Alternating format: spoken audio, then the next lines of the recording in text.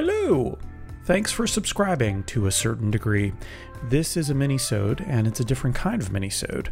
It's actually a preview, I guess so, I should have called it that, of a new podcast I'm doing with the amazing and effervescent Bob Codges.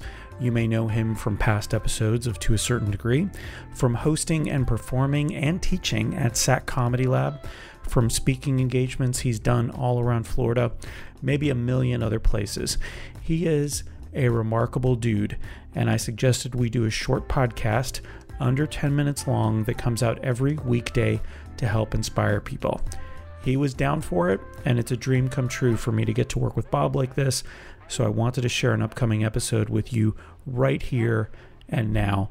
For more on Bob and the Daily Dose with Bob and Nick, which is what this podcast is called, please visit weekdaydose.net. And now, on with the show.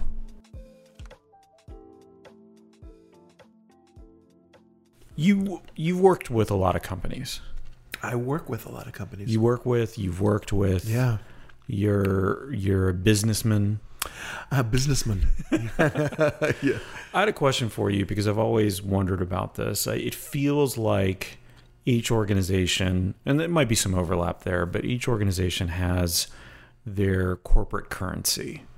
They have the thing that is important to them. Oh, yeah. And sometimes that's literal currency.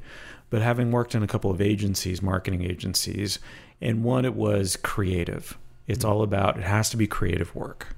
So you have this bucket of creative work that everybody good, everybody with a lot of experience, everybody that you would want working on your project works on. Mm-hmm. And then you have the stuff that pays the bills, but is not sexy at all in any way. That the interns, that the general people, the new people work on. And that, to me, I think it's different from business to business. So in some, it might be creative, and others, it might be, in a sales organization, it might be the number of sales that you have or the ways that you communicate with people. But is that true? Do you kind of see that when you're going in and talking to different organizations, that each one has its own, the currency on which they measure success? Absolutely. And it's funny because you would think that it would always be tied specifically to what's critical to their success. You would think that if it's a sales organization, that the best sales guy would be at the top of the heap and have the most currency to play with, but it's not always the case, which is interesting because I think what you're really talking about is incentives. What's the incentive to move the business forward? What's the incentive to the employee? I feel like that whole concept of having currency means you have the ability to incentivize somebody to do what you want them to do, mm-hmm. right? And so yeah, I see that in all kinds of different industries. And like in Uber, speed is extremely high importance. They're doing it and doing it fast. They are rabid entrepreneurs, and they actually state it in their values. And so they put them out there. I think some of the smarter companies actually put those values out there and then live them, to say, look, we are a company that prides itself in, like, I have some architecture clients who their whole thing is, how green can we be?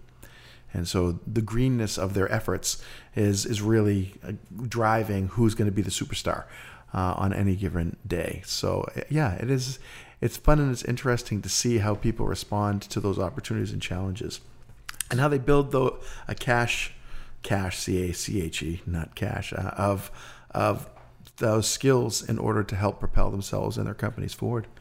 Do you feel like sometimes you're working with people and they have the wrong incentives, they have the wrong currency, yes. They have the wrong way of looking at things and valuing success? I do, because a lot of the work I do helps people to align their efforts with their values and their values with their goals. So yeah, if I see disturbances or inconsistencies, I'm the first person to point them out, because we need those to be aligned in order for people to live in harmony with the corporate mission and where they're trying to go, and to get behind it and be able to help drive it. If you don't know where they're trying to go, it's really hard to actually help them get there. So if you lay those values out up front and we say, look, this is what we value here, people will step up. Well, a number of people will step up. Those who care to be seen and those who care to be advanced will step up. And the others, they don't. And guess what? We need those people to do the really boring ad work.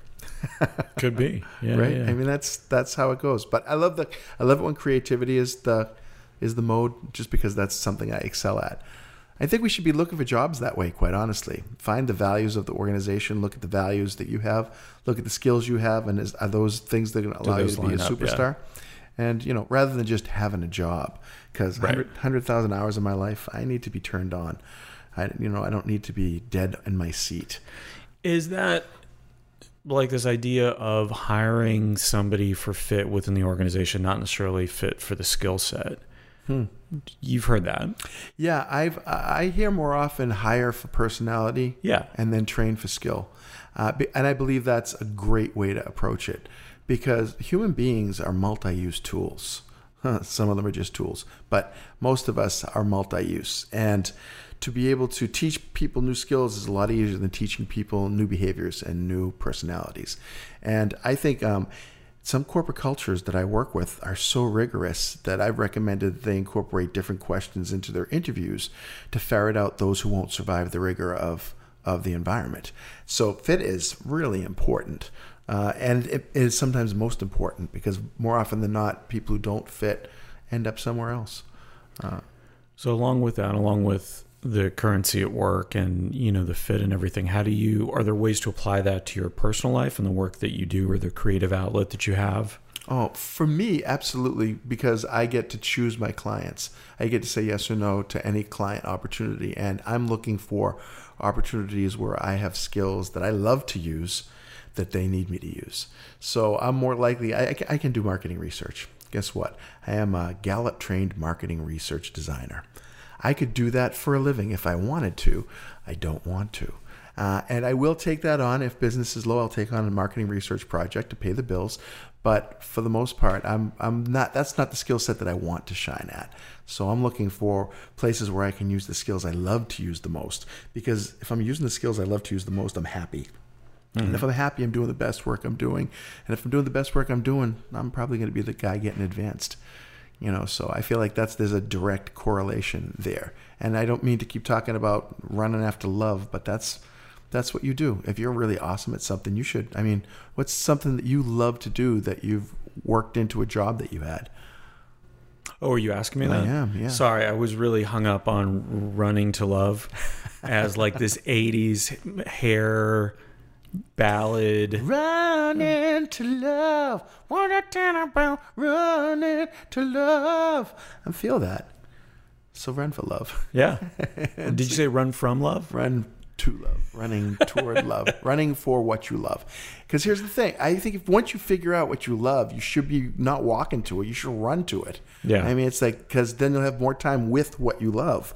So don't waste time on the journey there. Just get there and just listen to that song while you're doing it. Right on. Run into love. Take us out for this episode. Run into love. Yeah.